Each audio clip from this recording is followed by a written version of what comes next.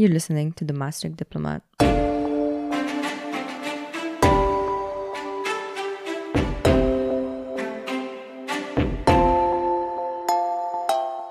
Hello everyone, I'm Lean, and welcome to the second episode in a series where we look at recent films and analyze them in their broader social and political context.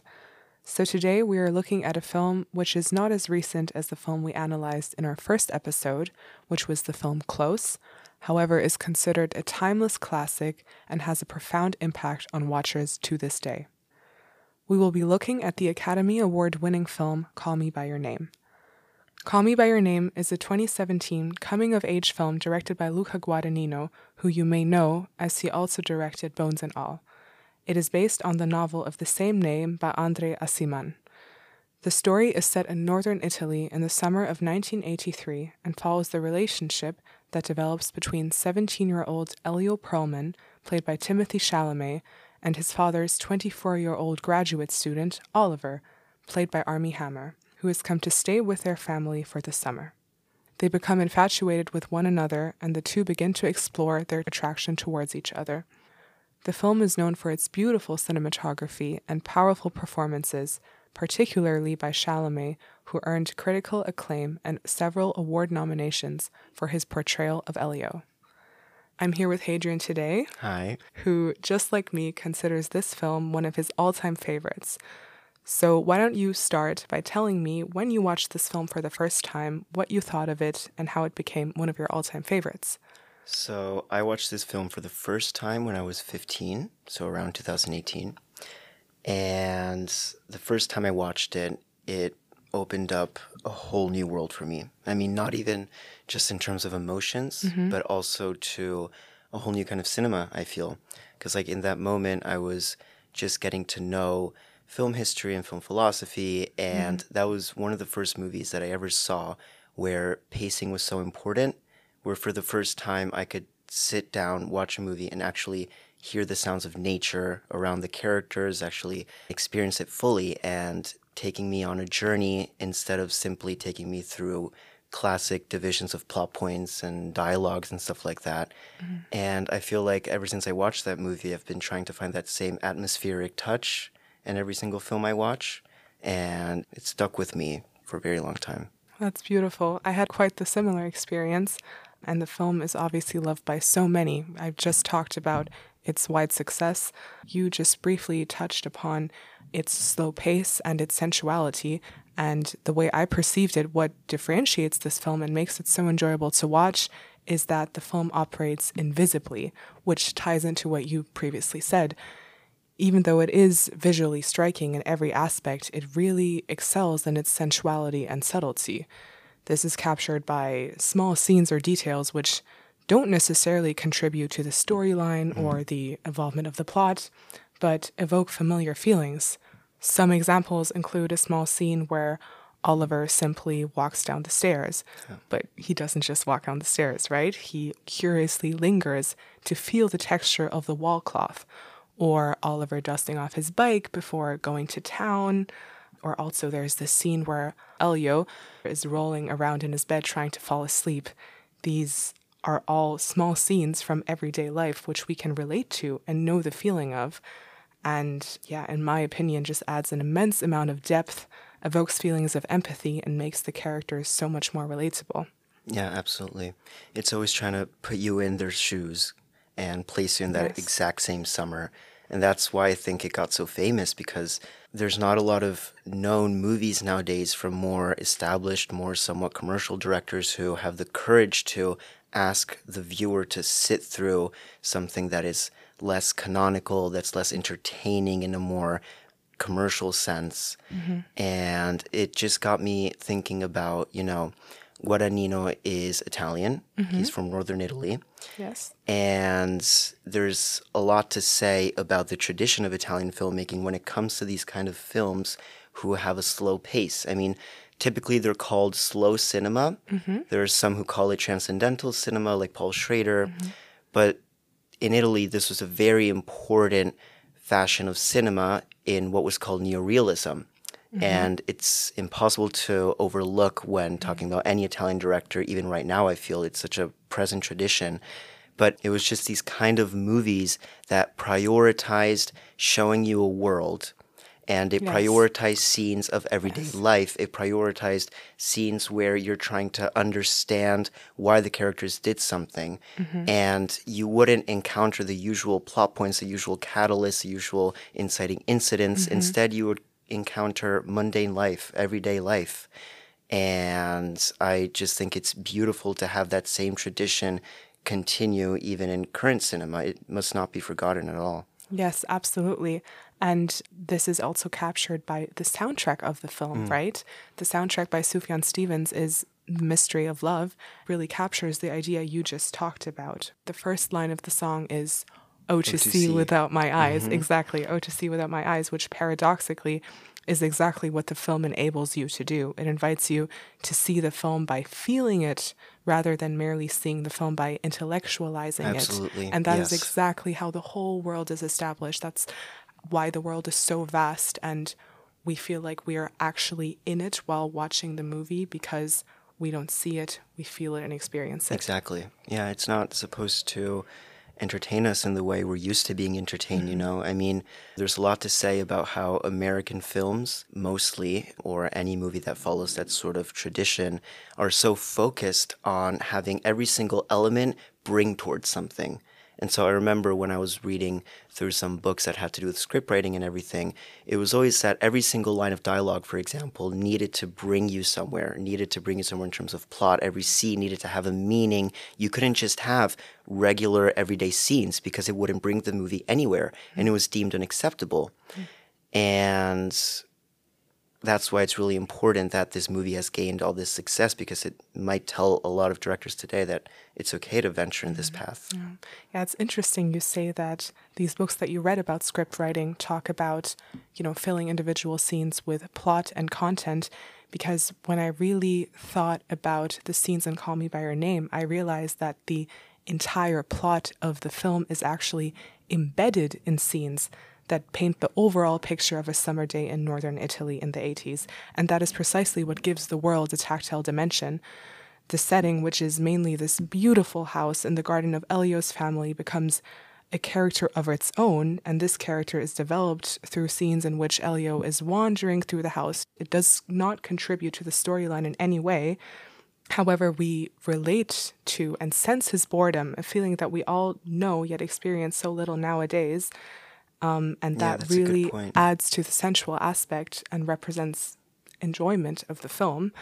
Actually, I believe that the slow-paced setting, all of these scenes that don't really contribute to the plot, the abundance of these intimate scenes is what leads to a space for Elio to explore his sexuality in the first place, and that then constitutes the plot, right? I think that's absolutely true. Yeah, the fact that the plot essentially evolves from these familiar everyday scenarios contributes to the plot feeling so raw and authentic. Yeah, I think you can definitely say that the plot has a lot to do with Elio exploring himself. And I was doing a rewatch the other day, and what I really noticed is how the house where the movie is set in, where the two meet, where their family lives and everything, is such an essential element in the movie. It really is. It really is the setting, and Yes. the fact that it's so big, and the camera, the director, is so focused with showing us every single room, with taking us along with the character across every single corridor and everything. It sort of represents the physical space that Elio walks around in terms of him wandering around his own psyche, trying to understand what's going on in his head, you know? Exactly. And I believe the consequentially added realism that emerges from this space, from, for example, the house or even the garden or even Crema, I believe that this really adds to the realism of the storyline and is a result of outstanding directing. In an interview, Luca Guadagnino elaborated on a lesson he learned by, I'm sure you know him, legendary Italian filmmaker Bernardo Bertolucci. Exactly. And claimed that script writing doesn't count. That is what Bernardo Bertolucci claimed. He specifically said that, quote, "You have to throw the script when you start a movie," end quote. And Guadagnino really took that lesson by the letter.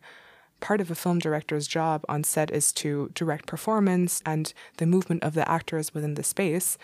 And so the previously mentioned scenes, and quite frankly throughout the entire film, Guadagnino really emphasizes the tactile nature of the world. I had no idea about this. It's very interesting. Yeah, exactly. And because this is a film that also had a great impact on me personally, I took the time to additionally read both the novel and the screenplay. Yeah. And what's really interesting about this is that in the screenplay, none of the subtle details are mentioned at all, even though it is James Ivory's screenplay who won the Oscar at the Academy Awards. The screenplay is in fact very minimalistic by simply stating things like Oliver walks down the stairs, Oliver rides the bike to town, or Elio and Oliver walk in the lake, right? Not talking about touching the wall cloth in any way. Some scenes like Elio trying to fall asleep aren't even mentioned in the screenplay, which implies that Guadagnino deliberately added these scenes to fulfill his mission of illustrating this world in an empathetic manner. Yeah, absolutely a whole world.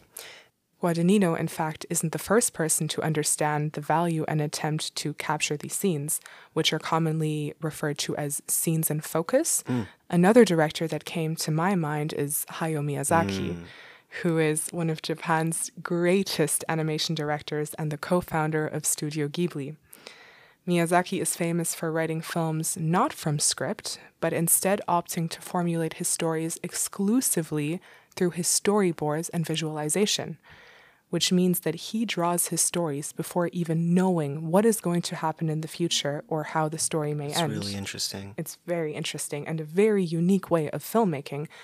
And what this does is it allows the highly visual nature of animation to dictate the pace and development of his films and their events. He too has a very specific approach to narrative momentum, which can be observed in personally one of my favorite film scenes ever, and that is the train ride in Spirited Away, which is considered one of the greatest scenes ever animated. Beautiful. Yes. Absolutely beautiful. Yeah. What happens in the scene corresponds to its name. The protagonist Chihiro and her companion Kaonashi, who is referred to as No Face, simply sit on the train and wait for their stop. That is it. As a result of Miyazaki's philosophy, this scene constitutes of beautifully animated scenes that don't unfold any plot, but simply capture the atmosphere of the setting, just like we've observed in Call Me By Your Name. There is virtually no dialogue, but for 3 minutes, 28 shots, and more than 1,000 frames of hand-painted animation, the watcher thinks and feels the hero, who does nothing but simply reflect on her journey. It allows us to breathe with the hero and take a break from everything that goes on in Spirited Away, which, granted, is quite a lot. This scene is additionally laced with a beautiful score by Joe Hisaishi, The Sixth Station, which creates a magnificent experience for the watcher. What Miyazaki and Guadagnino have in common is that they both dedicate time to the journey, which is something that I personally deeply value in films and leads to my appreciation for Call Me By Your Name and, of course, also Spirited Away. I completely agree. What Miyazaki and Guadagnino have in common is that they both dedicate time to the journey, which is something I personally deeply value in films. Regardless of Call Me By Your Name's subtlety and sensuality, what truly differentiates this film from others is its utopian setting. There really isn't any conflict of interest, which is why it took Call Me By Your Name 10 years to receive funding and produce this film. In any gay romance story, I think a lot of films bring in the obvious conflict of homophobia, as we've seen in our previous episode, Close. But Call Me By Your Name stays completely clear of that and actually pushes it in the opposite direction. Gay couples visit Elio's family for dinner, and Mr. Perlman, Elio's father, explicitly denounces homophobia. The archaeological expeditions to Lago di Garda, the going out at night, swimming in the river, reading books, transcribing music, having supportive parents, girls all over you reading books in this beautiful Italian town with an even more beautiful house. There is no better setting to fall in love. It is absolutely perfect, highly seductive, and thus the definition of a utopia. Absolutely. Absolutely. Yeah, and it's interesting because according to Guadagnino, the antagonist here is time, right? Which we don't experience or see in films very often. Oliver leaving sneaks up on us. Every time I personally watch the film, I almost forget that he has to leave, and thus we are just as heartbroken when it happens as Elio. The only catalyst moment in this film is in the last 20 minutes of a 2-hour film, where Oliver leaves, and once the summer is over, so is the perfect world created. It gets shattered when the lake Elio and Oliver once swam in is covered in snow. The seasons, summer and winter, represent this cut and their utopia diminishes. After this catalyst moment, Oliver announces to Elio that he is getting married, which of course is heartbreaking for Elio to hear. Yeah, I completely agree. And I think what you said really punctuates this duality because, on one hand, I completely agree that this is a full blown utopia. And I think it was crafted to be that way. The lack of outside homophobia, which is present in so many other queer stories, is conspicuous, I feel. And it's as if Elio and Oliver are granted this space where they can completely explore each other and their minds and their thoughts and their emotions. And I think it really is meant to be a utopia. But like you said, towards the end, we start to reach this point where the conflict becomes more and more evident. And that's what I find so beautiful. I mean, the beginning is dedicated to all these scenes that depict who Elio is and what that world is. And it takes so long for them to actually engage in a relationship. And so, like you said, time is an antagonist. And I feel like you as a spectator, you really feel that because you've been taken through all these scenes which imbue this sense of time passing. And so it really feels like it took them a long time to get there. And you feel it like them, that they maybe wasted time in their own words, or They just that. specifically say that. Remember that scene? Yeah, they where specifically say I think that. Elio says, God, we wasted so many days. And I feel like the director really showed it to us with like this masterful technique, and it really plays with your sense of time, and that's amazing in a movie. But back to what I was trying to say about the utopia, towards the end, the conflict starts to arise more and more, I feel. The conflict of interest that before was more or less lacking starts to arise. And it's not only Oliver starting to raise concerns about whether Elio is okay with what's going on, it's also the father mentioning that this is something considered more atypical for traditional families that he didn't get to do. So we're more and more acknowledging as time goes on what their relationship is. We're starting to sort of label it towards the end. And so that makes me feel like, although it is constructed to be a utopia, it is also placed in a specific context. And that's also something we see from the very beginning. I mean, it's somewhere in northern Italy, and it's in 1983. It has a very specific date. And what I also found really interesting is that Guadagnino wanted to include political realism in this film. There's this one scene that I'll never forget because it's so authentically Italian, I feel, where Elio's parents are hosting two other Italian friends, a couple, and they're just arguing. They're yelling almost, and they're arguing about Italian politics. In Italian. In Italian, complete Italian. Yeah. And they're mentioning very specific political happenings and situations that were occurring in that very year. I mean, they mentioned Bettino Craxi, they mentioned Il Compromesso Storico, which is something that comes a little bit before, but still, it's as if Guadagnino still really wanted to ground it in a political reality. And so it's really interesting to have this duality between Ellie and Oliver having their own space, their own universe, but then at the same time, Guadagnino wants to remind us as a spectator that the world outside still exists. Do you think that maybe Guadagnino was trying to introduce reality a little bit? Maybe in some way sort of slowly let it in, and keep us grounded somehow. Right. Not sort of forget remind what's us. going on. Exactly. Not forget that this is still reality. And remind us that, you know, they're going to have to get back to their lives at one point. Yeah. And that makes it even clear that what they're living was a utopia, because the only moment when the conflict arises, so like you said in the last 20 minutes, the only moment where there is a catalyst, namely where Oliver reveals that there isn't going to be a future for them, at least not in the near future, that all happens. The catalyst only arises when they're back in their own settings. Oliver is back in America, is back in his own house. Elio is in the vacation house they were both in, but it's in winter and he's just with his parents. It's a more regular setting for Elio. And it proves that their love could only work in that summer when they were together. And it proves that that summer when they were together is in fact a utopia. And I think this is very important when we're talking about the claims, the issues surrounding this movie, the attention, the I might say negative attention that it's been receiving lately in terms of its story. There are a lot of people who think that the relationship depicted between Ellie and Oliver could be harmful to viewers because it's essentially a relationship where there is an imbalance between an older man and a younger man. And there are claims of what people call grooming. So taking advantage, exploitation of this weaker position that supposedly, allegedly, Elio is in. And there are a lot of people who are trying to denounce this. I believe that the fact they are in their own utopia goes to explain why this particular narrative choice was made to have this imbalance. Because they're away from the world. If this were set in our year, in a metropolitan city where TikTok exists, where social media exists, where people are held accountable, rightfully so, then probably that element of the story would have been more conspicuous. It would have been more of a problem.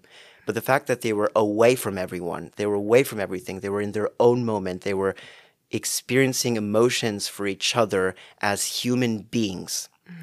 And this is something that is also punctuated by the dialogue itself, by the contents of the story itself. I mean, there's a scene that I always think about where Elio's dad is looking through some slides, some picture slides with Oliver, depicting these gorgeous Greek statues. Yes. And in these statues, Perlman is sort of analyzing them, and he mentions their curves, he mentions their beauty, their sensuality, and he specifically mentions, hence their ageless ambiguity. Right. It's what's going on with our characters here. There's an ageless ambiguity. They're supposed to not look at those factors. They're supposed to not look at who they are when they're going to go back home. It's just who they are in that moment, in that utopia. And he also talks about how they are impossibly curved. Yeah. And I think the fact that he specifically says impossibly also indicates that this is not something that would work in any setting. Absolutely. And it only works in this utopia that you just talked about. Absolutely. And you know, speaking of the Greek statues that they're constantly looking at, I mean, it's no secret that a very important aspect of this film is the very reason why Oliver came to the house, which is the study of Greek culture, of Roman culture, of just what is called classical. And there are specific scenes where we look at these statues in their beauty. And since it's also in this utopian setting, away from everything in this Italian villa, I think there's a lot to say about how the director maybe also wanted to attribute a sort of classical and more Greek Roman style to the story of Elio and Oliver. I think he wanted Oliver to be the male canonical beauty that is depicted in the statues, just as he wanted Elio to be the same. I mean, there are scenes, and I noticed this parallel just the last time I actually rewatched it, the scene where they go and unearth or uncover, because it's from the sea, so it's a little different, I guess. But when they bring up a statue from under the water, and it's just this gorgeous, perfectly kept statue with beautiful features, a beautiful nose, a beautiful mouth, everything so soft and delicate. And there's a scene of Elio just grazing his fingers on the statue's nose, on its mouth, on all its features. Maybe 20 minutes after, there's a scene where Oliver is touching Elio in the same exact way. And so I think it's just very clear how Guadagnino also wanted to imbue this sense of classical and Hellenic culture in this movie. And if we acknowledge this, I think it's also important to acknowledge that in Greek culture and also in Roman culture, there was a very predominant and very common dynamic established, namely between older men and younger men. And this is called pederasty or pederastia. And it was basically a dynamic that was widely accepted because it consisted in an older man who was wise, who was sage, who knew everything he needed to know from life, who would take in younger men and instruct them on life. And the fact is, it was also common for these two men to engage in either a romantic or a sexual relationship. It was just part of this kind of dynamic. And whether it's right or not, I'm not touching that at all. I'm just saying that it was something that was very common in that culture in those times. And if Guadagnino is trying to imbue, to attribute this Hellenistic culture to our movie, then there's a lot to say about how maybe he's just trying to replicate a dynamic that was very real. And he's just trying to re-evoke something from the past in our present time, in a utopia, you know? Yeah, I completely agree. And explicitly, the scene that you just talked about, there's one specific shot when the Venus is brought up from the water where you just see Elio, Professor Perlman, Oliver, and I think another professor from the university perhaps, who are just grinning ear to ear, looking at the Venus, at the statue, and admiring its beauty. Complete They admiration. truly recognize how valuable, gorgeous, and how aesthetic the statue truly is. You know, we also see this when Oliver picks up the arm of the Venus, right? And he touches it carefully. He caresses it almost. And you really sense the devotion that Elio, Oliver, Professor Perlman, and the others involved have towards this culture, towards the beauty of the statues, towards the aesthetic and the whole Roman culture in general. And I also feel like this devotion is really mirrored in the relationship between Elio and Oliver. Absolutely. And that's really shown in the scene. You already mentioned this scene of Perlman's, the dad's monologue when he's talking to Elio.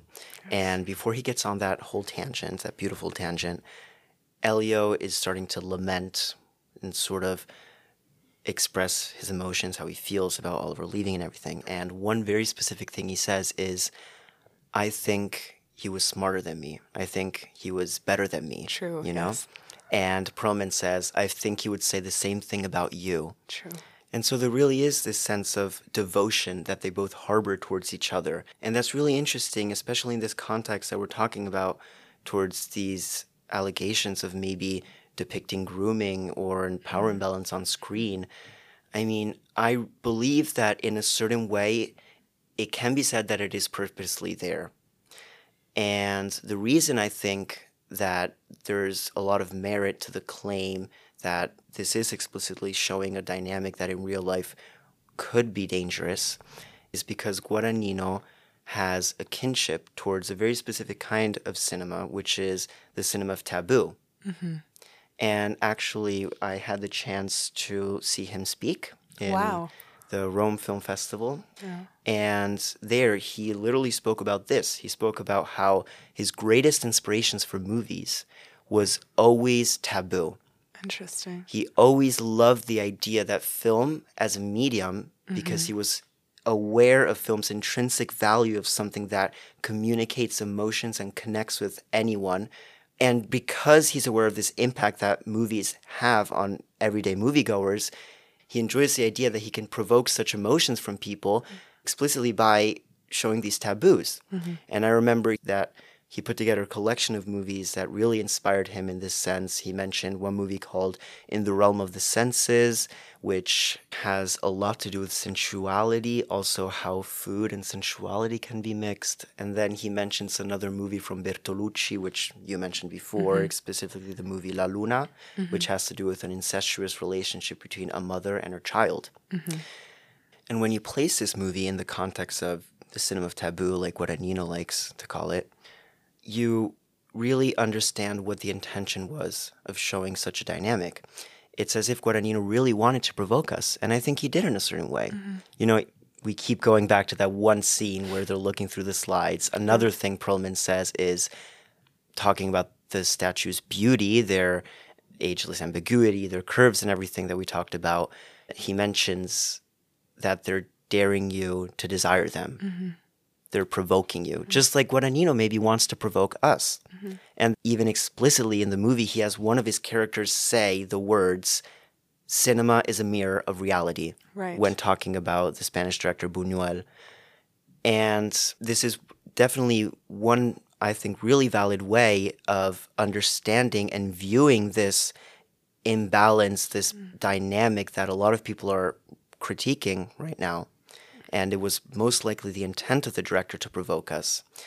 And there's a lot to say about that. I mean, even in contemporary cinema right now, I feel like there has been a trend of sort of trying to provoke viewers, of trying to bring up emotions from shocking scenes, from shock factor. You know, just looking at the Cannes Festival, I think it was 2 years ago, the winner was this movie called Titane by the French director Julie Ducournau. And it also has a strong sensual theme, but differently from In the Realm of the Senses, the sensuality of this movie is closely connected to cars and machinery. I'm just going to leave it at that. And it was so shocking because no movie had ever depicted such a thing. And coincidentally, just to support what I've been saying, what we've been saying, it won the top prize at the Cannes Festival. And there are countless other directors we can mention. I mean, there's Darren Aronofsky, there's, like we said, Bernardo Bertolucci, maybe even Hereditary or Midsummer. You know, there are actual shots of severed heads and much more. So the shock factor has always been and recently is a very big part of films and the allure that a lot of directors are trying to take in. And that being said, I feel like looking at a counter-argument that a lot of people probably make, and this is also a counter-argument to the whole debate on grooming, whether you can justify the placement of the allegedly grooming relationship in Call Me By Your Name, whether you can explain it through, like we said, countless other factors such as the Greek culture. A really valid argument is still, whether it's justified or not, should directors portray certain things on screen? Or should directors have a social and civic responsibility since they know, and we know very well, the subconscious impact that film and TV shows and visual media has on people, how much it stays with people? Should they have a civic duty, a social responsibility to not portray certain things? Should extreme violence, extreme gore, or even maybe extreme sexual relationships be not hidden, but maybe not glorified, not given a platform so as to not incentivate, so as to not propel certain cultures? Should Guadagnino have refrained from depicting a relationship with such an age imbalance in order to prevent such situations from being facilitated in our culture? But I think what's so tough about that topic is it's very hard to draw the line, right? The question is, where do you draw the line? We have the perfect example of Call Me By Your Name itself, right?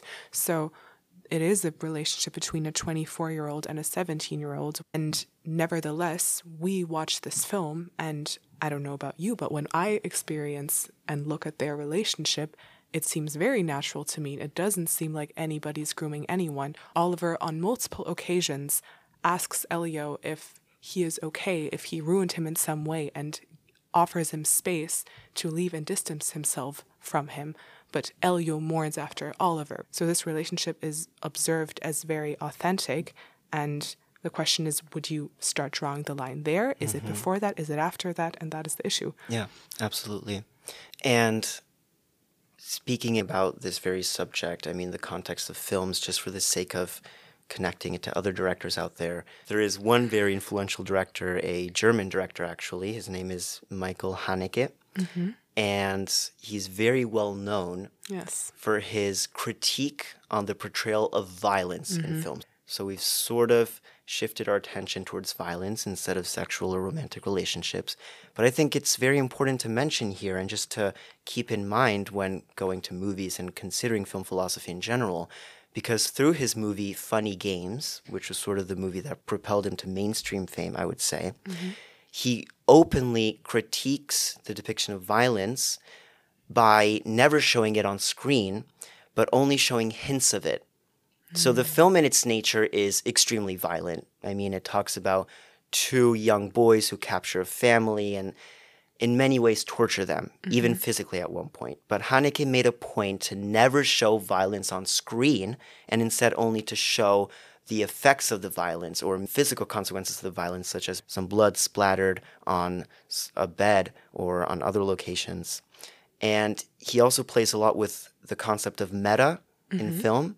So in Funny Games, what's really interesting is how the characters speak to us directly. They look the spectator in the eye, they break the fourth wall completely, and they talk to us because Haneke wants to play with our sensibility just like all the other films play with our sensibility, and he's trying to make us aware that violence, extreme violence in film, desensitizes us. And there's this one scene where they make a violent act, I believe that they shoot someone, and the characters literally take a remote control and rewind the movie we just watched. Seriously. It's an actual metafilm, and the reason it's a metafilm is because he's showing us how a movie can control our perception this way. He's making us aware that we're being desensitized towards violence. Another film he made, Benny's Video, literally talks about a boy who finds a videotape of a pig being slaughtered, and he becomes so obsessed with it that he decides to come up with his own murder. And this is like a 15-year-old boy. Yeah. And he's so infatuated by this portrayal of violence in a home video that he finds that he invites a girl to his room and proceeds to take her life. And it's this very critique that a lot of people and a lot of directors are making, you know, should certain things be portrayed? Up to what extent can we portray things? And there are directors who are constantly touching the line with this. I mean, we're talking about violence. How can we not mention Tarantino? Of course. I think that as a society, we always keep on circling back to how do we separate art and artist. Right. You know, I mean, another director is Gaspard Noé. He's this French director, and he made this film Irréversible, where basically there's maybe a 3 to 4 minutes long take of a rape scene. Wow. And I mean, there's obviously validity to the claims that it's important for the art piece, it's important for that movie that there was this long take of a rape scene because it really had to do with the story that was going on or maybe the development of the character. But I have one question. Was there any purpose to the rape scene at all in the film? Well, there was no broader social purpose. There was no really purpose for character arc, I would say, either. But it was the focal point of the story. And so there's always this line between, does the movie justify it? And I mean, we're guilty of that too. I mean, we were just dissecting why we feel like the alleged grooming dynamic between Ellie and Oliver in fact fits into the movie, in fact makes sense for the art of the movie. I mean, we're constantly blurring this line. And it's also super interesting how you mention getting away with something, you know, because now we're moving into, I don't know, can we call it cancel culture, just the way that these things are perceived by the general public? We can call it cancel culture. Yeah, yes. and as you said, there are many directors who have in fact walked out of these films that they've created, these sets that they've created, completely untouched. And I think if we don't really want to get into the whole discussion of how far can we justify art in its art form and the content it tried to create for showing certain depictions of violence or whatever, the line is definitely clear when it comes to directors who create certain situations on set. I mean, you talked about Tarantino placing himself in that situation for no apparent other reason other than shock value. I think it's impossible not to talk about Kubrick. Oh, absolutely. And his treatment of Shelley Duvall in The Shining. I mean, it's famously renowned, and that's such a paradox. I mean, it's basically a household story, the way he treated Shelley Duvall. I mean, everyone knows about the scene that was recorded more times than I any think it other has scene. more than 100 takes. Yeah, exactly. in cinematic just, history. Yeah. Exactly, just to get her to have that very authentic scream. But besides that, what really hit me when learning this story was the fact that Kubrick also, before the filming started, went on set and told every single crew member behind Shelley's back to essentially look down on her, to treat her horribly, to treat her like she isn't a real person, to neglect her, because he wanted Shelley to walk on set and feel neglected for everything that she did in every single way, because her character is supposed to be a wife that's neglected. And he felt that that was the best way to have her enter the character. And the thing is that method acting is an established concept in Hollywood. It's even celebrated, you know, method actors are the best ones in the craft, supposedly. Yes. But it has to be consensual. Exactly. Yeah. It has to come from the actor's choice. Right. I mean, Kubrick essentially imposed method acting on her without her even knowing, Exactly. and traumatized her.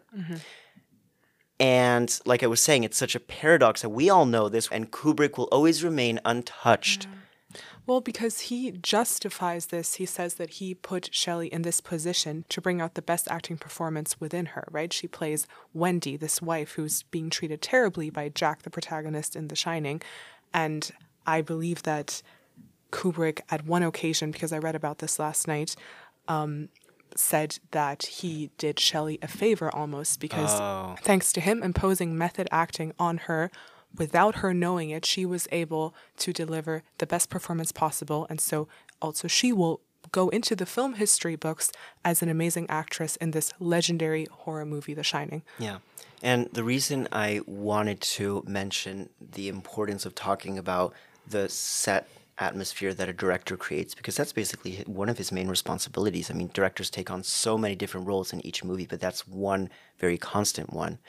Because I think it's always important to remember that film is different from other arts, specifically in the fact that it comprises a very large human element. There are so many different people working on a set. And so just because of that, we cannot make the same argument, separate art from artist, that we can for other pieces of art like music or like paintings or writing, because those are usually somewhat individualistic forms of art, but a movie has hundreds of people on it. And so you need to be mindful of the people you're working with. You cannot afford to be essentially a dictator and just call it being an auteur. You know, an auteur is someone who has complete control over a movie, who wrote, shot, maybe even edited it, directed it. And we're constantly excusing this because we're so amazed by the grandeur of these auteurs who are able to control every single aspect of a movie. But it overlooks all the single people who are there and who were maybe even neglected and treated badly just for the sake of this creation. No, with a film, you have to be mindful of the people who are in it. You have to be mindful of everything. Yes, but going back to accountability, I'm thinking that maybe, even though a lot of directors and actors have gotten away with acts that cannot be justified, that were simply wrong, maybe this is changing. Perhaps even established players in the film industry are now being held more accountable for their actions. I mean, I'm just thinking about the waves the Me Too movement had, but on a more specific note, we can simply look at the film we're discussing right now, Call Me By Your Name. Armie Hammer, as I'm sure you've heard, who plays Oliver, has been involved in multiple controversies in recent years. In early 2021, several women accused Hammer of, I believe it was emotional abuse, sexual abuse, with some alleging that he had made violent and disturbing comments about rape, cannibalism, and other explicit fantasies. In addition to these allegations of abuse, Hammer has also faced scrutiny for his past behavior, including leaked messages that contained graphic and disturbing language. And even though, of course, Hammer denied these allegations, he has faced consequences. He has faced a lot of bad consequences, even though he is an established actor, even though he did do a really good job when it came to his acting in Call Me By Your Name. He lost several film roles and stepped away from various projects, and a sequel to Call Me By Your Name was planned. There were multiple interviews with Timothée Chalamet and Armie Hammer, including Luca Guadagnino, where they talked about potential sequels, what their relationship could look like in the future.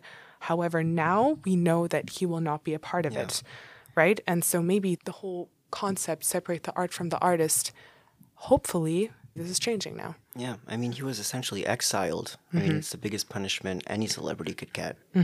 And, I mean, obviously you could get into it. You could talk about whether the merits of cancel culture are valid, you know, because we basically looked at history and how it's changed now. It's the main focal point that there was no accountability, now there is.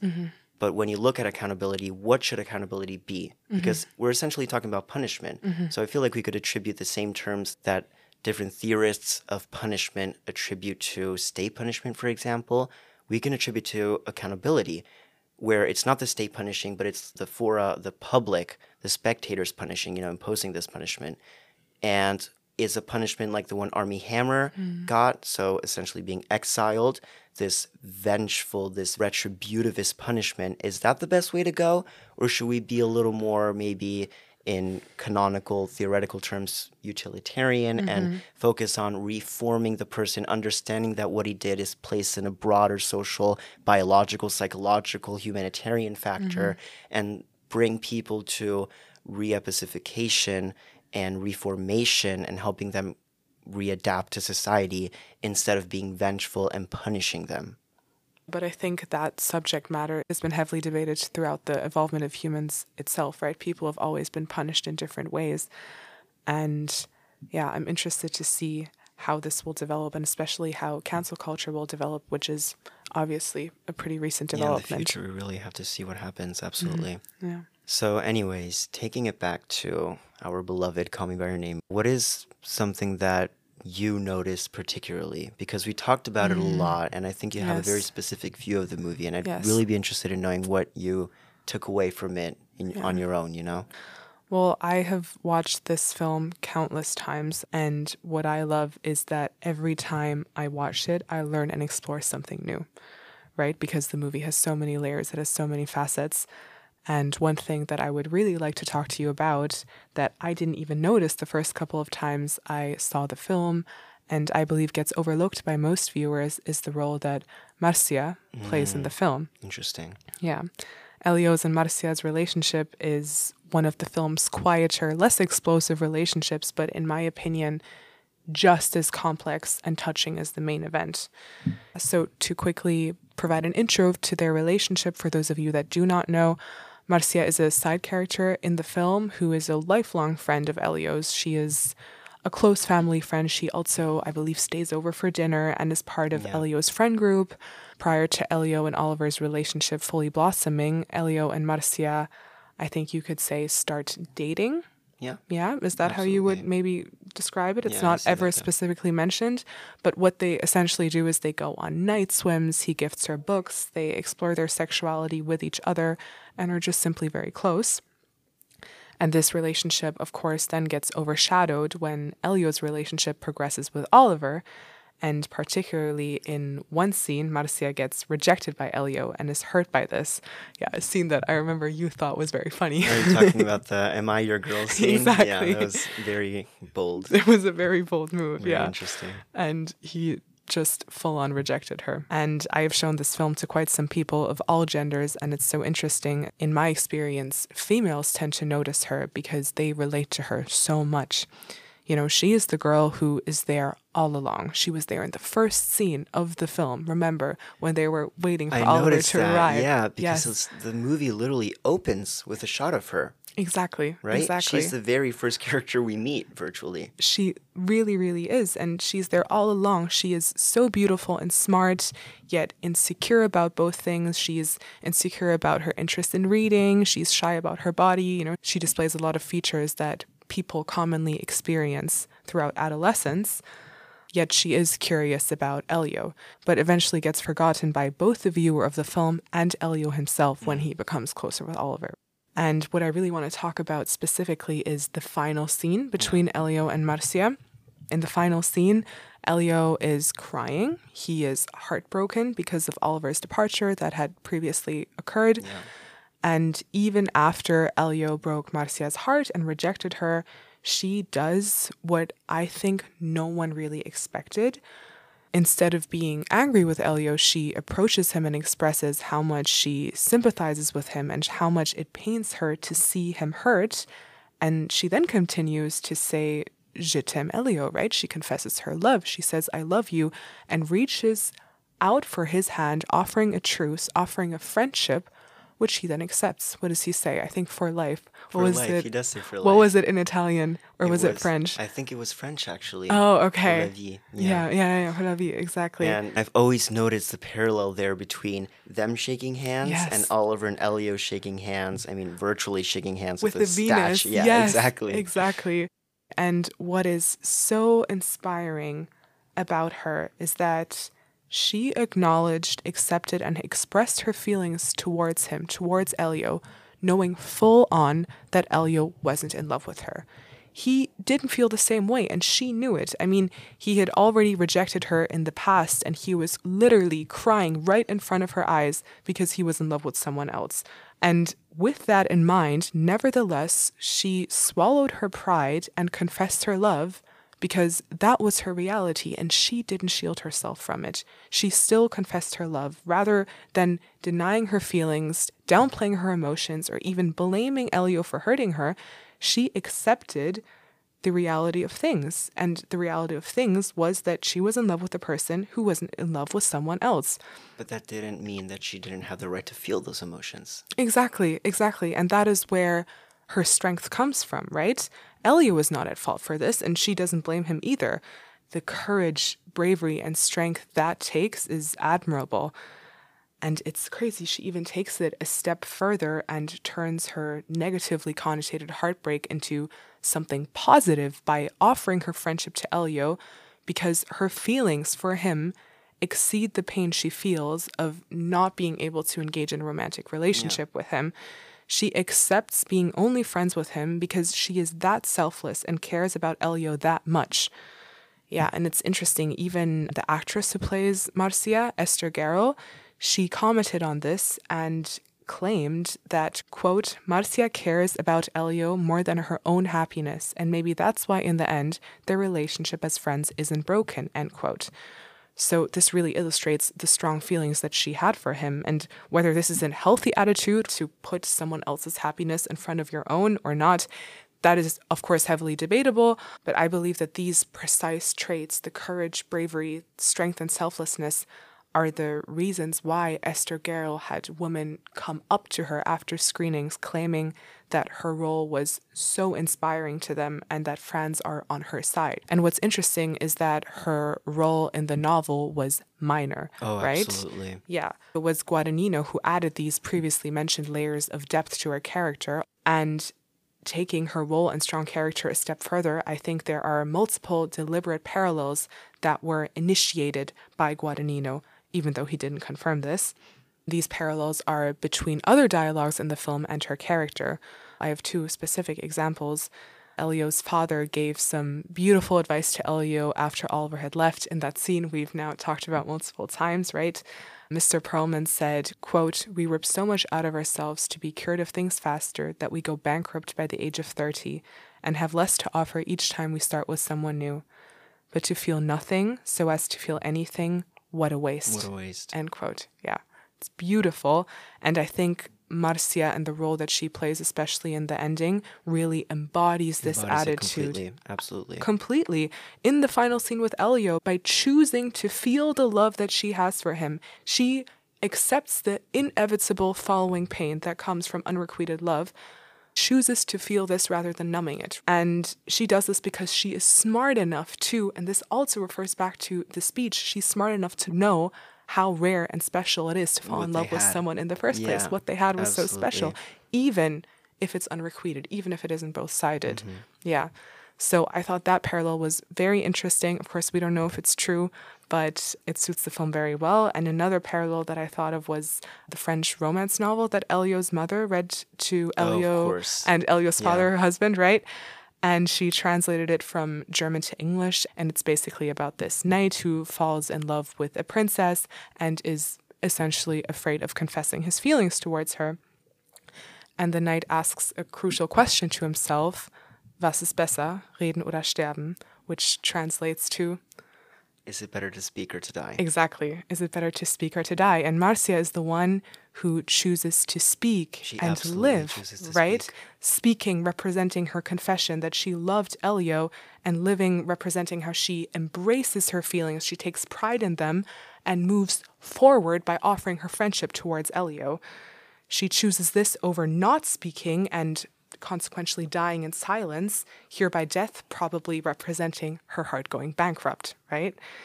And that's beautiful. It really, really is. The theme of feeling over not feeling occurs quite a lot, and the way I see it, it's intertwined throughout the whole film. And when you really, really notice it, and like I said, this only happens when you watch it multiple times.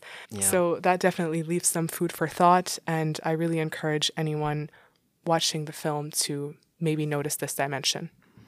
And I feel like this really takes us back to our original argument about this film, about the scenes that are placed there only to give this sense of atmosphere. I feel like we've understood that these scenes are also there, like in many other transcendental style films, to develop a philosophy. Right. In this case, it's the philosophy of time, of feeling, of love. And every scene, every character is not here to propel, to bring forward a plot, like typical Hollywood-style films, but they're there to bring forward a philosophical narrative, a philosophical conflict, however you want to call it. But that's why Marcia exists. That's why those scenes exist, that dialogue exists. Because in the end, this is the question that the movie wants to leave you with. Exactly. And it's absolutely beautiful. Yeah, and it adds so much quality because the depth can be observed also when deviating away from Elio and Oliver, which are the two main characters. I think there's so much to unravel, which shows how multifaceted this film is, and really how everyone, how it's almost subjective. It morphs around your personality, your character, and whatever it is that you are going through or that you have experienced in the past. So concluding, I think one can say that this film has been very influential and that its slow pace, subtlety, and sensuality create a unique experience for the viewer, which is hard to replicate and find. Nonetheless, I was wondering, Hadrian, if any films come to your mind that somewhat come close to Call Me By Your Name. They never exactly will, but I mean, We're I always shouldn't keeping say it that. high up on Always that keep it high pedestal. up there. But no, actually, it's funny that you mentioned that. There is one film that I have been thinking about lately in terms of coming close to that sort of cinematography, that sort of approach to directing that Call Me By Your Name has. And that movie is The Worst Person in the World. Oh, yes. It's I this, love that film. I absolutely love it as well. Yeah. It's this contemporary, I think it was 2 years ago that it came out. It's this Norwegian film by the director Joachim Trier. Yes. And it's the third film in his trilogy, the Oslo trilogy, which also has to do less with coming of age because his characters are already more developed. More I mean, established, they're in a right? different phase Yeah. of life in terms of Elio, I feel. They're already in their late 20s and they're more trying to discover who they are in the adult world. And his last character in this third film, The Worst Person in the World, I feel is given the same importance in her internal and spiritual and philosophical journey like Guadagnino gives to Elio. And what I really feel is similar to Call Me By Your Name in this Norwegian film is that there's a lot of importance and attention giving to letting the character breathe. Oh, yes. And I remember when I watched this, I was so shocked that there was there was more than one scene actually, but that this movie was not afraid to have pure silence. There was a scene that was about 30 seconds long, a shot actually, Yeah. with complete and utter silence, not even street noises, not even anything, and just this shot of our main character breathing. Because the whole film is this episodic and very rhythmic nature of her going through her life and developing and trying this boyfriend, trying this faculty of studies, trying this hobby. And it's as if she's so restless, as if she's so afraid of being quiet, of being still, of just taking a moment to breathe, that when she actually breathes, the movie makes this one of the most important scenes. And the fact is, directors like Joachim Trier know that we're not used to feeling silence in movies. They know that we're used to being entertained with every single second. It's a concept, it's called horror vacui. It comes from Latin. It means fear of emptiness. And these kind of directors like Guadagnino, like Joachim Trier, and many others, they know the effect that silence, that stillness, that dead moments are going to have on us. And they're not afraid to portray them because they want to portray actual life. And so I think it was very beautiful to have this in this film. And it might be an example. It might prove that maybe there is a trend opening up where movies are going to be more naturalistic like they were at one point. Naturalistic and realistic. I really Realistic, do hope absolutely. so. This was Lean and Hadrian. Thank you for listening. We really hope that you enjoyed this episode and stay tuned. Bye. Bye. The music for this podcast episode is produced by Stone Ocean. This podcast episode has been written, recorded, and edited by Hadrian Diani and Lean Mahaini. Audio technician Sharal Abdullah.